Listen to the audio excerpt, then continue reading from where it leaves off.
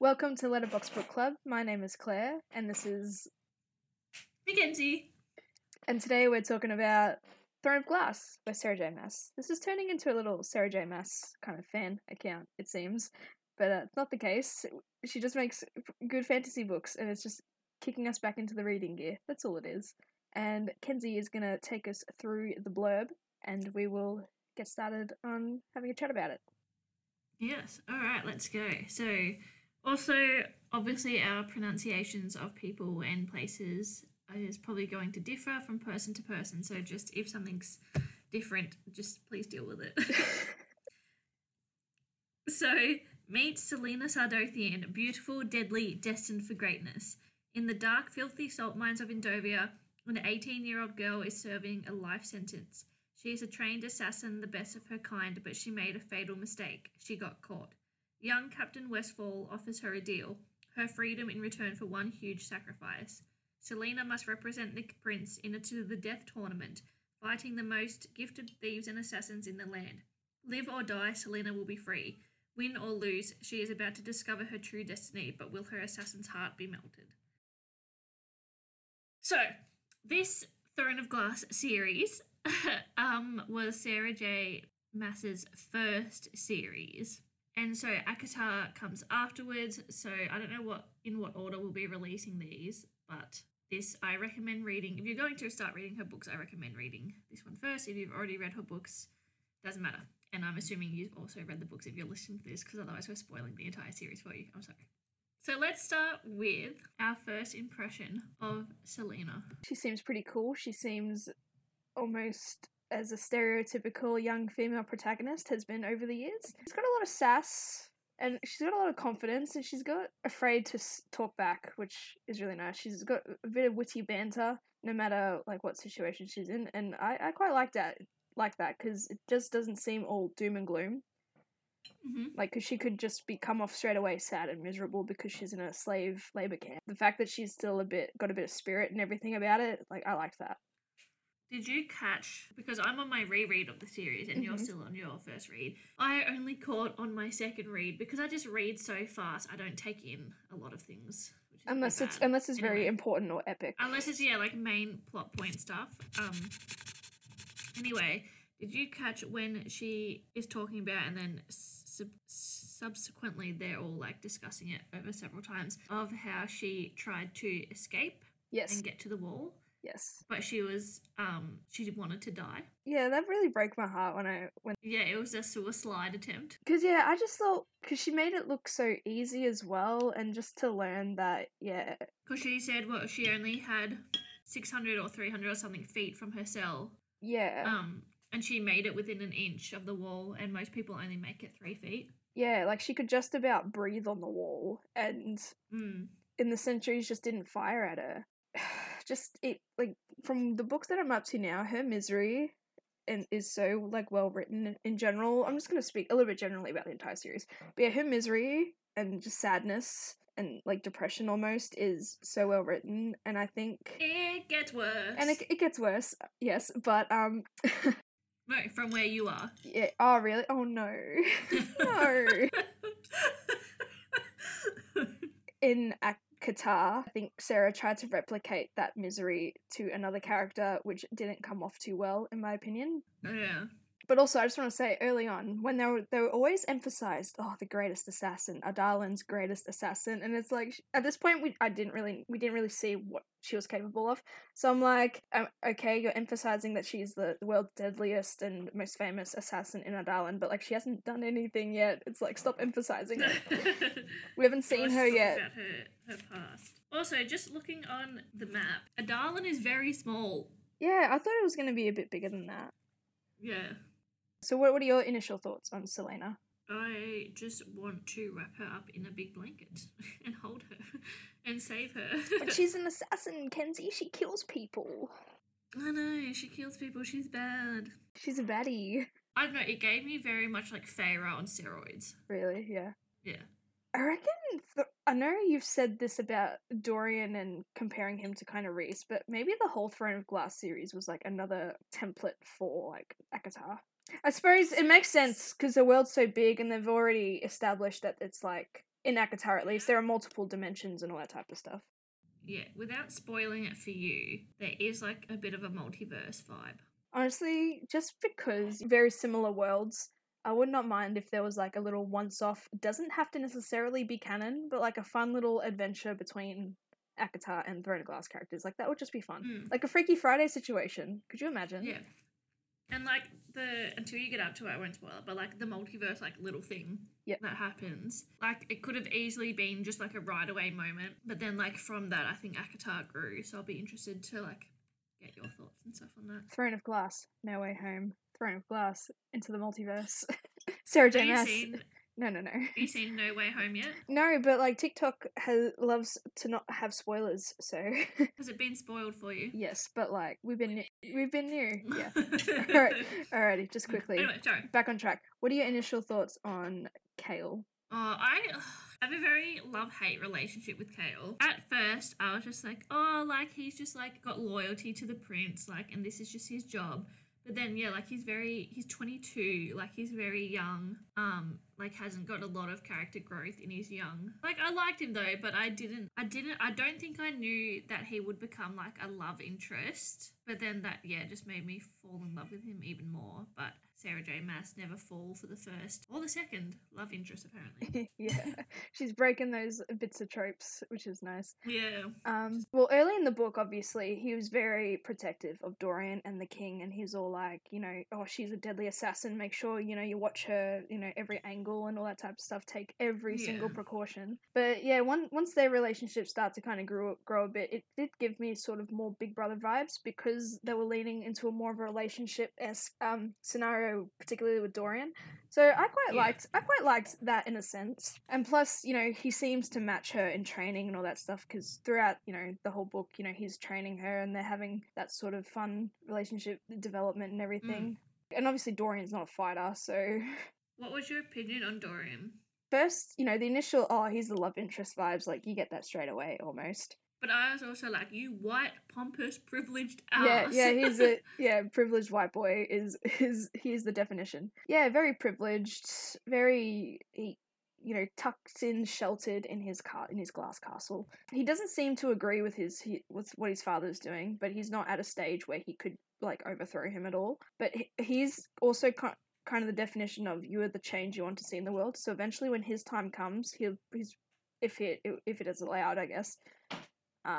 You know, he could probably have a much better ruling than his father, but other than that, like, he's just that young prince who just has to bide his time. I feel like as well, like, he went and got Celaena, not because, like, he wanted to help, like, get her freedom, but it was more he just wanted to shove it in his father's face. Yeah, like, oh, my champion's better than yours, and that type of thing. Yeah, because he did see it as just a competition, like, you know, he's like the, you know, the capital member in the Hunger Games. Like, this is for his entertainment as well. He does not give a damn about what happens to Celaena or even any other slave or champion that has been picked. So yeah, it's a shame that he doesn't have that empathy early on, but I suppose that gives him some room to move later on. Alrighty, and there's some other characters that we can have a chit chat about that either like we liked or annoyed. Keltane. Yeah, Lady Keltane. Yeah, I hated her because she just came across as that annoying pick-me girl. Oh, Dorian, jealous of all the other ladies who, you know, trying to catch his eye, because throughout the book, his mother's trying to get him to, like, have a girlfriend and be married and have his heir and everything set up for the future, but he's not really into that at the moment. And yeah, Keltane, all her point of views is just, you know, watching from afar, hoping he notices her, and jealous of everybody else, and it was just annoying for me. It was painful. And I know she sort of gets a redemption arc, but they just made me hate her so much, and I had no empathy for her, that I was like, surely there could have been another character that we gave this arc. And also Keltane, she was, Duke Parrington had a lot of interest in her, so he was a little bit creepy, you know, towards her, all their interactions. Ugh. No, you still don't know about Parrington. Oh, okay. Well, anyway, all of these, in this book at least, all these interactions with her are creepy old man vibes, and I don't like it, but, and I just don't like him in general either. But yeah, Keltane, yeah, nah, not it. Not it for me. She also complains about headaches. I throughout, noticed that was very consistent, and I was like, "Ooh, something's going on here." Yeah, something's going on there. And then there was She ends up turning to maybe opium some other character as well say he was getting headaches. in the second book, yes, but we are on the. Oh yeah, loves hands. Yeah, and it is revealed at the end that Parrington had some sort of dark influence over her, and that's why she was getting the headache. Yeah, overall, we learn that the king has these like rings around his fingers, and it's very suspicious because him and the Duke and another character, Kane, who is Duke Parrington's champion, all seem to have worn the rings. So really bad vibes from really sketchy people. Not good. We also meet another character, Nehemia. I love Nehemia. Yeah. Until the second book. Yep, until the second. Yeah, I agree. Yeah. We'll get to that. Yeah, she was that female friend and confidant that Celaena needed. Keltane could have been that if she wasn't jealous. A-hole. But yeah, Nehemia, yeah, I liked her. I found her story very interesting because the king had just conquered like Elwi. Is that how you say it? Elwi? Iwi? Yeah. Elwi? I say Elwi. And, you know, her land has just got conquered and now she's living kind of within her conqueror's confines, like for the time being. It's mainly to quell, you know, all rebellion type of thing. Like, oh, she's living with the enemy, but she's fine. Like, you can trust us, I guess. I thought that she was going to die in the first book just because of that situation, you know. But of course, then that would have caused more of a rebellion or an uprising in Elwi because there's a lot of troops who are really against, you know, the king's conquerings. But yeah, I loved her. Yeah, that female friendship. Cute little nickname she gives Celaena. Elentia. Celaena has a lot of fucking names in this book. She has so many names who people refer to her as. I didn't know Nehemia had. I never would have guessed Nehemia had magic until she like helped. I don't know if it's like magic as the same as. It was just utilizing the. Yeah, it was just being able to utilize the word. Which was very helpful, very useful, good friendship to Celaena, which is something that she needed. And another cute little character that we get to meet. I think it is in the first book is Fleetfoot. Fleetfoot, yes. Fleetfoot's a character, even though it's a puppy. I love Fleetfoot. Fleetfoot, the nice little hound dog. So cute. Gives good companionship. There are a lot of chapters where it's just like her and Fleetfoot just chilling about doing domestic owner dog duties. Initial thoughts on the king? The king doesn't have a name. What's with Sarah J. Maas and not naming her kings? It's very consistent. The king does have a name. Okay. You just don't know it yet. Oh, okay. Well, in that case, until I get to it, the king doesn't have a name. But yeah, don't you smile at me like that. I hold so much power! You do. It's always going to be the case. Yeah, initial thoughts? Yeah, he's an asshole. I think he just got off on killing people and having everyone under his rule. I mean, yeah, he's conquered Aurelia at this point. Like, what more does he want? He's banished magic, which is very interesting to figure out to learn how. Everyone's kind of scared of him. I don't like how he treats Dorian. Like, he's just like, oh, prince. And sometimes I hate a little bit of the language. It's like, it'd be in like a sentence, and then you just just refer to him as prince, and it's like, it just seems a little awkward. Or boy. But is that because... Yeah, I get it. Yeah. It's because of that, yeah. Yeah. Anyway, once we circle back to that moment, we'll bring this back up. Yeah, it makes sense. It'll make sense. And of course, yes, with Sarah J. Maas, you gotta be patient. Everything will be revealed. You just gotta bide your time and prop on through. Any other characters? Kane? Let's go through some of the other champions that we can remember. Kane, he is an asshole. Never liked him. I just think, it was OP. For no reason. Oh, there was a little bit of a reason. But... There was Grave. I didn't really pay attention to much of the other champions. I only know his name because he makes an appearance in the second book, and he comes across as a little bit more important. But Grave was an assassin, but Celaena thinks he's pretty lousy. Nox makes a comeback as well. Just you wait. It's kind of like an endgame. We're gonna call everybody. He's the fourth love interest. No, I'm joking. I mean, their relationship, I wouldn't have been surprised if they kind of hooked up or something in the first book, but no. Nox was is he also an assassin? I believe. Yeah, they are. Oh, but he's the poison's master or something. I liked their little friendship during the trials and Mm. everything. Gave her another little friend on the inside. But yes, the trials. There were like, what, 24 champions and like 13 or something odd trials? I forget. Yeah. When I first read that, like, I have an issue where I'll read a bit of information and then stop and think and not read ahead to where it would then be explained to me. Yeah. But I thought it was going to be like a round robin, like fighting. Like I versus you, I win, I move, the other person truffles off or just dies. Like I wasn't expecting it to be like a poison tasting task, a rock climbing type task, or just even like a running fitness task. I thought it was going to be a little bit more brutal than that. And I thought that all the champions, if you lost, you died.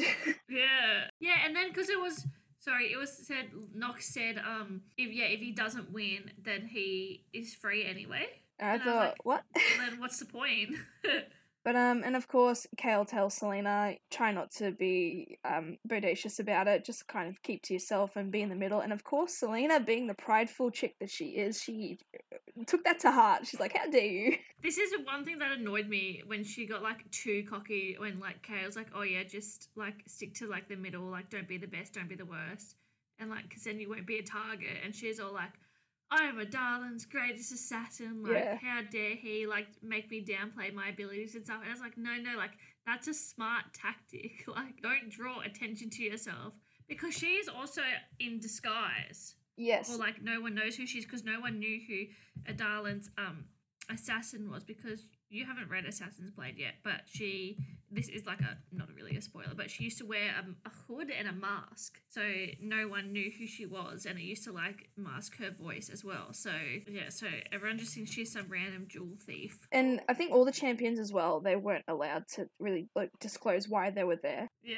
Which I think, would it be a bit more difficult to like hold a tournament amongst your court? Like would they not see these people running around, rock climbing, doing all this stuff, and like they don't question it? Maybe they're just I was like, what's going on here? Yeah, I think because I don't know, because it was like in the castle, and then like Yeah. castles are big. I don't know, man. But of course, we have to run into a little twist early on.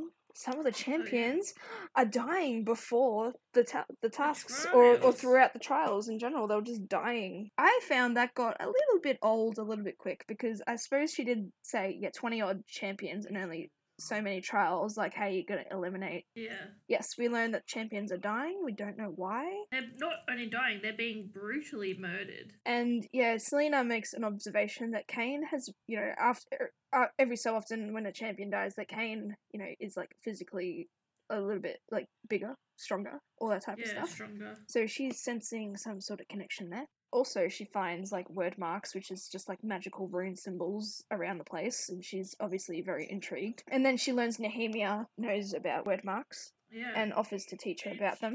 And also Nehemia lies to her and says that she doesn't really know the common tongue. So Celaena has to teach her. But Nehemia is lying to her. I think she's doing it to protect herself, and to protect her is it her land, country? Her territory, I guess. We'll go territory. Really trying to downplay whatever it is she's trying to do. And but also she wants to use that as an excuse to hang out with Celaena as well, even if it means already teaching her the common tongue, which she already knows. And Celaena also knows how to speak in Elwi, so that was a really interesting thing. And throughout the book, obviously, Celaena encounters a monster in the depths around the castle. Mm-hmm. Gets a bit freaked out, surprised she didn't die. That's the monster that's killing the champions, but it's being summoned by someone. We learnt that the word marks have been consistent. Being captain of the guard, you'd think Kale would have a bigger involvement in, like, investigating. He doesn't but for captain of the guard, he seems to not do his job. I suppose he's just like, okay, this is happening. But I suppose he is training Celaena as well. But also you think, like, I understand, like, magic's been wiped out for, 50 years at that point or something like that. No, 10 years, sorry. 7 by 7 years ago, yeah. So for 10 years it's been out. But you'd still think that, like, he would have received, like, training on word marks and stuff, like Kale. Like, because he doesn't recognise, like, any of the symbols or anything. And it's like, surely you've seen them, like, he's pretty much lived there for a long time now. He abdicated his title as, like, a prince of is it Anel? Yeah, maybe he just thinks it's just fancy symbols, or maybe it's just from like the old times when obviously he probably would have known of them and their use with magic. Yeah. Oh no, 10 years ago he would have been 12. He probably would have had no clue. And depending on what the magic situation was like in Anel as well, but oh well. Yeah. In anal. Yeah. So yeah, and throughout the book, Celaena stumbles upon, because she's an inquisitive person. She's always sussing out her surroundings. She's actually been trying to escape also this entire time. She's been trying to find. Yeah. She's memorizing the routes of the castle, all sorts of things, and amongst that, she manages to find a secret like passageway behind her tapestry in her bedroom, and leads to a secret tunnel, which leads to some other tunnels, and she eventually finds a tomb or tombs of Celaena and Gavin. Or tomb and the 2 sarcophagi. Tomb and sarcophagi, and they were the old rulers of Ardalan. I'm gonna admit, throughout this whole part of when Elena starts like interacting with Celaena, I got so confused about what was going on. Maybe it's because I was reading. I don't know. I wouldn't say I was skimming it, but every time I was just a bit so confused with this interaction. I was like, why is this happening? I was just like, it's such a short book. Like, hang on, I'm checking how many pages it is. Yeah, it's like 400 and something. It's such a small book, and there is so much information packed into it. Yeah, so much info, but not a lot happening as well. It's a very awkward. Yeah, it's world building. Yeah. Lore and world building. Yeah, I got a bit confused about the whole interaction. And there was a lot of, Celaena would ask a question, but then Elena wouldn't really give her an answer, which meant that Celaena had to figure out herself, and it all would just make sense if she was just told what was needed to be told. No ambiguous statements. Yeah, you're kind of comes back into play a little bit as well. Yeah, a bit of consistency, Yeah. I bet. And we've also learned that Sarah J. Maas... It's all very self-serving in the end. I have read the first couple of chapters of Empire of Storm, so yes, I already have a good concept of Elena and Gavin right now. Oh yeah. I am just about to start that. And what I was going to say, Sarah J. Maas really likes naming her weapons. The amount of weapons that are named in the series, and even in ACOTAR, like Damaris. I get confused by the names. Yeah, Damaris, Goldrin, the like amulet of Orinth, and then Elena's amulet. And the sword of Orinth. And the sword of Orinth. Sword of Orinth, yeah. But Elena then points her into the right direction, and Nehemia ends up giving Celaena like a necklace, an amulet, Eye of Elena, and we learn that it protects her from just like, what exactly from? Just entities, just general harm. No harm, because it saves that person. Yeah. In that book. Okay. Yep. So just all sorts of harm. It's just it's a very protective amulet. Okay. But at that point, she doesn't really know what it does. Sometimes it glows, like that's fun, and it warms the chest that it sits on. Like she's like, wow, what's this thing? Funky, what a funky amulet. Alright, anything else you want to bring up before we talk about the final test? Oh yeah, I mean, throughout this period, Celaena and Dorian develop a nice little relationship as well. Oh yeah, let's talk about that. Yeah, that's pretty significant. I think they were cute, but yeah, first love interest. Yeah, I think it was like puppy love. Yeah, because she hadn't been with anyone for a little while. Dorian seems to have not been with anyone for a while. I think also for Dorian, like, for her, it was just like, like, physical and, like, intimate human contact, like, after nothing. But for him, I think she was literally like, ooh, a new, shiny, exciting toy. Yeah, it's like, ooh, if I could tame, like, the assassin as well. But I think we learned that Kale is more into that type of ideology. We learn about that later. Yeah, because Celaena sneaks into a ball and then dances with Dorian, and Kale is jealous, even though Celaena asked him if he wanted to dance with her, and he said no. At the same time, he thinks she's going to turn on them like at any moment, so he's also got that in the back of his mind, because last thing he wants is to fall for some romantic little trap. Doesn't Kale also give? This may also be second book. I'm getting so muddled. Celaena a jewel ring, or is that second book as well? This is this book. Okay, yeah. So Kale says no to dance, is jealous, but will give her a ring as a present. Like, dude, make up your mind. Yeah. And also, so Celaena reveals, like some of her past in this book about how her parents were murdered when she was 8. Arabin Hamel, who is like Lord of the Assassins in Rifthold, Korean and trained her and stuff. But she also she fell in love with another assassin there named Sam, who like Arabin essentially orchestrated his death. And then so I think Kale, because Sam was killed by Rourke Farron, who's like a crime lord. Kale reveals that Arabin's bodyguard killed Rourke Farron for what he did to Sam. So she gets like a little bit of that like redemption, closure. But also that whole who killed who and why, I got a little bit confused as well. I don't know if it's just because I was skipping too much. Assassin's Blade. No, not even that. But like in the second book, when they're talking about Rourke Farron, I'm like, this guy seems significant-ish to this situation. Why doesn't it ring a bell right now? So that was just me. That's just me being dumb. Yeah, again, that's more second book real vibes. But again, like it's so many characters, so much character building, so much interlap. Like they all make they multiple all know appearances. Each other. They all make appearances in books and everything. But also seemingly Dorian gets a little bit jealous anytime like Celaena trains with Kale as well, because like almost Kale taking up that time. Yeah. There's also a little parallel in the second book, where then, I'm just going to say it now, that Celaena does dance with Kale and then Dorian's kind of watching from afar. So I love that little parallel first book, second book vibes. I didn't even notice that. Final test. We know Celaena, makes it through the entire time. There is a point where, like, she does end up revealing that she is, like, the assassin, like, everyone knows who she is. And so she has to really up her game. But no, she makes it to the final test. Easy peasy. And it's just really... Now, this is just the fights. The top four, two people fight each other. The winner of that, fight each other. Kane wins against his nameless opponent, who I don't care about far too easily. and then Celaena versus Graves, and she does it seemingly very easy as well. She does that to be arrogant and cocky. We love that about her. Again, she could be miserable. She could have just like wasted away, but no, she's fighting for her freedom. We learn just prior to this though that Celaena has been instructed to drug Celaena because they have drinks in between fights. Okay. They have a wine to celebrate the toast to the final two. And Celaena bikes it with Gloriella. Yep. Which is a paralyzing drug and also can mess up your psyche. It's like a hallucinogenic... Essentially, she's roofied. Yeah, roofied. Yeah.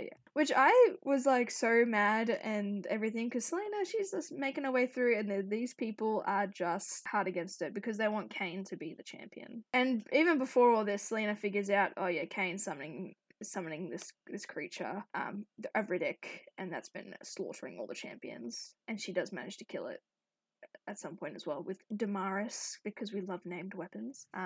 But back to the fight. She's drugged. Kane is beating the absolute daylights out of her, which, the writing of how he's beating her and everything, it broke my heart. It's like, damn, Sarah is very descriptive. Sarah does not hold back on like the violence and the gore in this series so far. And he brings up how her parents were murdered. He's just going in for the kill. Yeah, but in Celaena's mind, she's like in a full-on like demon world around her. Like she thinks she's kind of like hallucinating. Yeah, she sees something more.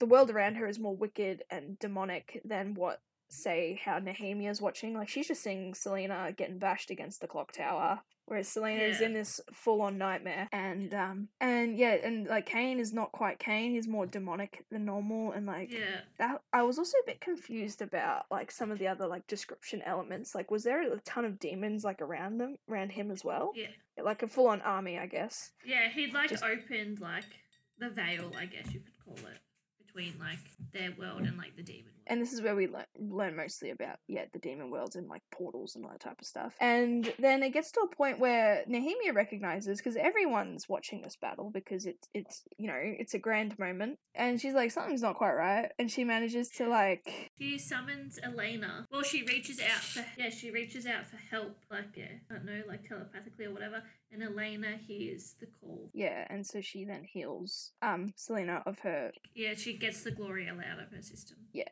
and so she is fine, and then she manages to fight back with utter ease. And then she just kind of belts him back. I forget what she does, but yeah, Kane ends up, being kind of like KO'd, knocked out, I guess. Yeah. He is very surprised. But also, I just want to mention, like, through the fight as well, like, Kale is like, get up. Like, he's, like, she's breaking his heart right now. Yeah. Yeah, it was actually really sweet, him being like, get up. Because he's been Yeah. training her this whole time. Like, this is a real mentor moment. Like, don't give up. Yeah. Hasn't really figured out that she has been drugged or anything. Like, he just Yeah. thinks, he just thinks she's having a bad spat when she just demolished Graves in like 2 minutes. Like, Yeah. obviously something is wrong. But Yeah. he's trying to tell her to get up. He wasn't allowed to pull her out or anything. Like, he can't do any of that sort of cowardice maneuvers. Yeah. But yeah, Elena then heals Celaena. She beats Kane. She is declared victor. Her mind has been like closed of that demon world, and she's relatively fine. She also had a mark burning on her forehead, very a la House of Night. Yeah, throwback. I don't think everyone sees it, or they do, because I swear Everyone sees it. sees that mark, and no one thinks that's suspicious at all, or like magic related. Anyway, Well, I think they do, but they're just like, they let it go. Being a bad sport, Kane decides to like try have a slash at her with a sword and everything, and then Kale manages to kill him in time, and this traumatizes the poor boy. But it's like, you're the captain of the guard. Have you not been in tussles before? yeah. And yeah, it's revealed really, that he hasn't killed anyone before. It's like, what? Like, you've been in no battles, no fights. If you're just guarding, you just kind of like HR in a way. Like, you just organize people where they are. Doesn't necessarily mean you have to be in a tussle. But yeah, and we learn that he's very traumatized by this, even though it was really like self-defense. And yeah, Caltaine gets shoved under the rug when the king and the duke is the one that told her to do it, and she's all acting crazy because she's been having headaches. She's like an opium addict as well. Into the dungeons she goes. Because they're like, you tried to kill her. Yeah, and I got a little bit mad at that, but like, of course she was being a pawn in their game. Yeah, but then the king's all like, haha, your power worked with her, ha ha ha. And then that's pretty much the end. The end. No, but then Celaena essentially breaks up with Dorian. Oh yeah, because now that being the king's champion, doing his dirty work, having to start assassinating people, it would definitely look bad on the young prince. Yeah, and also because, and he's like, well, we can keep it a secret, and she's like, I don't want to be your secret. Like, yeah, yeah. But also, she still has every intention to try and to rot the system and try and like get out. It's been her plan the entire time. Yeah. So, but yes, she is to serve 4 years under the king's eye, doing his bidding, and we shall see where that leads us. Any other little moments you want to talk about, Kenzie? I don't think so, not in this book. Again, it was like a lot of lore, a lot of names of places, a lot of, weapon naming, all these important people and things, but not a lot still happening. I guess the first step was getting her to be the champion. It's the book 1, book 2 setup. Yeah, it's just the world building. But it does get good. Oh, it gets so good. I would say Throne of Glass is not like my favorite book out of the series, but like it does set it up to be interesting. When you imagined the glass castle, how did you really imagine it? Because every time I think of glass, I think of like fully transparent, and I was like, that does not seem right. But I know glass can be quite dense as well. So. But then I think as well that it was it was just described as like the glass had been built around like the pre-existing castle.